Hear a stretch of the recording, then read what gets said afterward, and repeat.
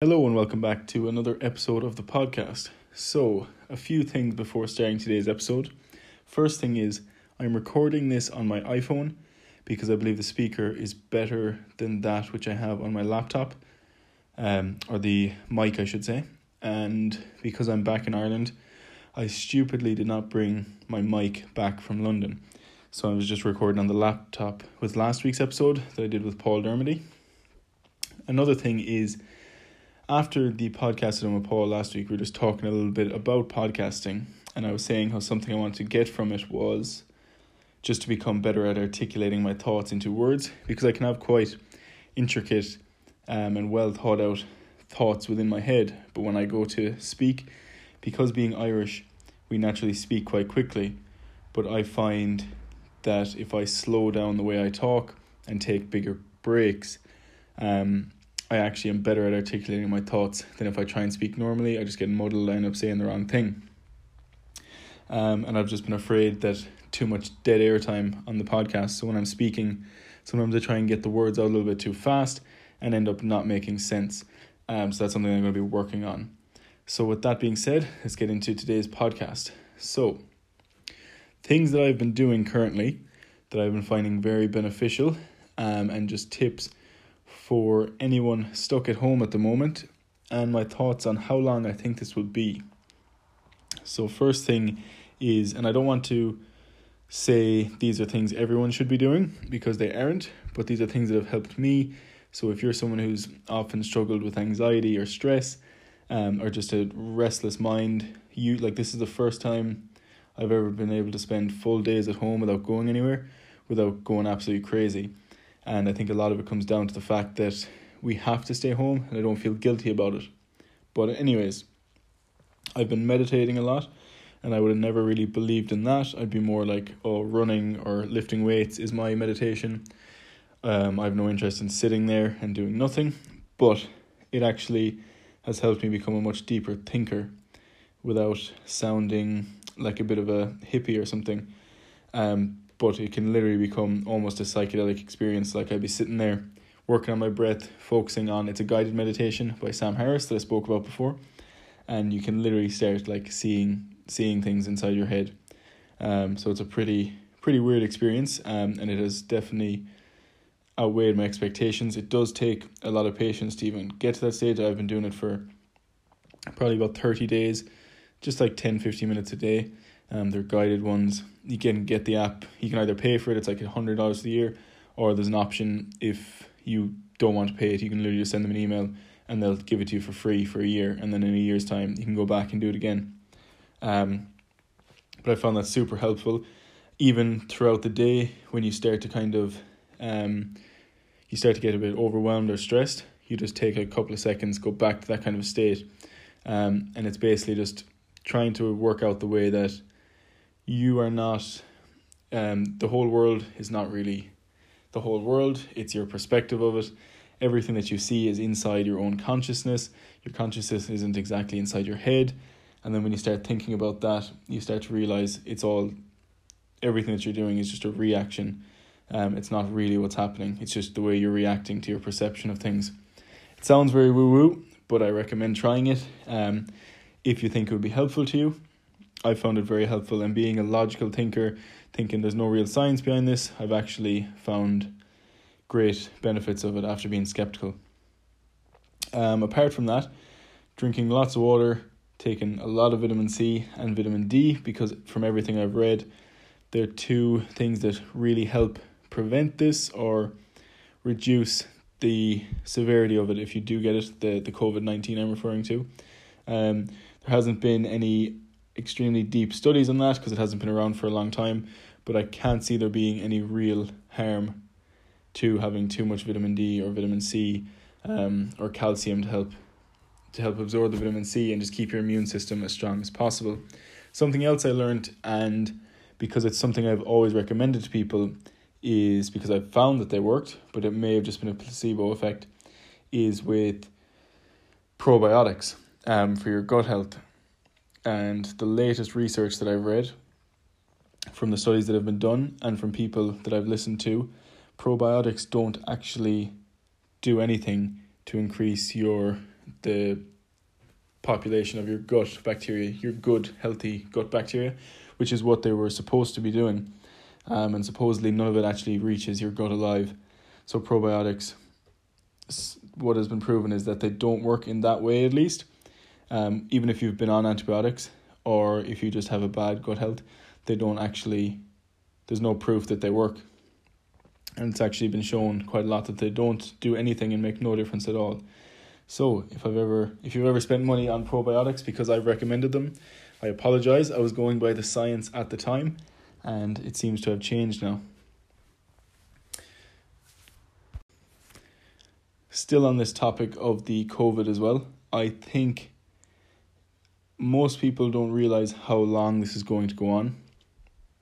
And I've been reading quite a lot about it. I'm not any sort of scientist or doctor or anything of that sort, but the way in which things have been done, even politically, there is very little evidence, in my opinion, to show that this is going away anytime soon. And when it does, that things are going to go back to normal. My opinion on what is going to happen is that normal is going to be very different to what it used to be, as far as large gatherings and things like that go, because it's going to be probably a year, at least, from what I've heard, a year to 18 months before there's a vaccine or a proper cure, which means basically you're not going to be able to have the large gatherings and stuff that we used to have by then, and habits are formed much quicker than that, and the way in which people start to live their lives is going to become normal in 12 months' time. So people not gathering in large groups is going to become a normal thing before this is resolved or partially resolved. So I don't think we'll be in full lockdown. I think people will congregate in smaller communities. People won't be travelling as much for the next year, but I think that'll take a long time to go back to the globalized world that we are used to. People going on holidays or people who travel a lot for work. I think it's going to become a lot more digital. So you'll be doing a lot more like Zoom and Skype and things like that. I don't think it's ever going to go back to normal. As far as college being done online, now they've proven that it can be done online just as efficiently, and it's saved a lot of people a lot of money by not having to live in the cities where their university or college is. And I can't see them being able to convince people otherwise after doing it right now and possibly doing it next year. Jordan Peterson was talking about this quite a while ago, how all his lectures are on YouTube, and that's why he wasn't going back to work in the university, because why would he use time lecturing when people can get it online for free? Which is something I've always agreed with. Anything that you want to learn, you can learn it online. Obviously, if it needs to be checked by a state kind of commission in order to prove that you know that you have the knowledge, like through college, then it should just be done online, because they've literally proven now that it can be. So I can't see that going back to the way things were. Not to worry people, this could be a good thing. Apart from people dying and things like that, there's a lot of benefits to come from this. This is probably, because life has become a lot simpler now, which is always something I subscribe to, making life simpler. But obviously, you always make excuses then to yourself that, but I need to do this and I need to do this. And now that you literally don't, well, me personally, I literally don't need to do anything now, apart from a few very small bits. My life has become much simpler and much happier. I kind of measure that on, I wake up pretty excited for each day and I never have trouble getting out of bed now. And I also get excited to go to sleep because I know the next morning is going to be the exact same as this one and it's going to be good. I've become a lot more consistent with my days and what I do every day. And I'm enjoying life as much as I ever have, even though you have to stay home and you can't do as many exciting things. FOMO as well is something that has completely disappeared, which wasn't something I realised I struggled with until this. And that is the fear of missing out, which I only realised that's what it stood for. I knew kind of what it meant, but I didn't even know that that's what it stood for until today. Because you know everyone else in the same boat as you, everyone else is doing the same thing, and then you don't have that fear of missing out that kind of makes you, compare your life to others, because everyone has the same life at the moment. Obviously, I know there's people struggling financially because of this, and things along those lines. But we actually have, it has made people a lot more grateful for what they have, especially like I would have always not appreciated living in the country as much as I do now when I did live here, and then after moving away I started to appreciate it more. And now that I'm back and I see what things are like in London and what it would be like living in an apartment compared to living on a farm where we have unlimited space pretty much, you wouldn't be able to walk all the land around my house within a 2 kilometer radius in a day. So very lucky in that way, and I've learned to appreciate that a lot more because of this. So I think for me this has been an overall beneficial experience. I know it's been terrible, people dying and people being sick, but I think because then people are dying and being sick, it's our responsibility to kind of make it worthwhile for them and make the most of a bad situation. One of my biggest goals for this year also was to wake up happy every morning, and that has become so easy right now because I know I wake up, that means it's time to go for a walk. The weather has been absolutely insane, and another thing that I've learned from this is how big of an impact the weather has on me, and that once this is all over, I'm definitely moving to sunshine because that has such a huge impact on my life, and it's just fantastic. So I'm definitely going to take advantage of the fact that I learned that now. I always kind of knew it, but it's definitely doubled it down for me. So I'm going to have to look into that as soon as this is all over, whenever it is. That is pretty much everything for today. Short one today as I've no guest for this week. Probably have a guest again by the next episode. Kind of just doing it episode to episode at the moment. I'm kind of out of work mode, so I'm not putting too much pressure on doing anything. Just when I feel like it, picking up the phone like this and doing it. And as you can see, the sound quality comes out quite good with just an iPhone recording through voice memos and then uploading it to my podcast server.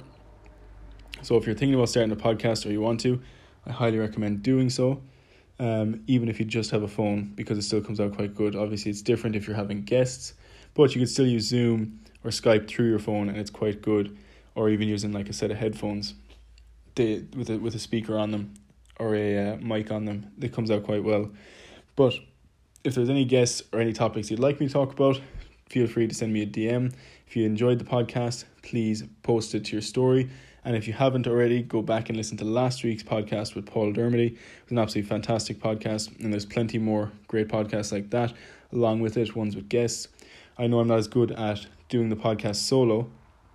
That's why I try not to do them too often. I much prefer to have a guest on and to interview them. But yeah, if there's any guests that you'd like to have on, or any topic you'd like me to cover, or any questions you want answered, send them in and I'll go through them on the next podcast. Thanks again for listening. Bye-bye. I've called this episode the quarantine episode because it is episode number 40, happening during a quarantine. And the word quarantine comes from 14th century Italy, I believe, when they used to quarantine ships for 40 days. So 40 days meaning quarantine, to prevent the plague coming in through the coasts. So yeah, episode number 40, the quarantine episode.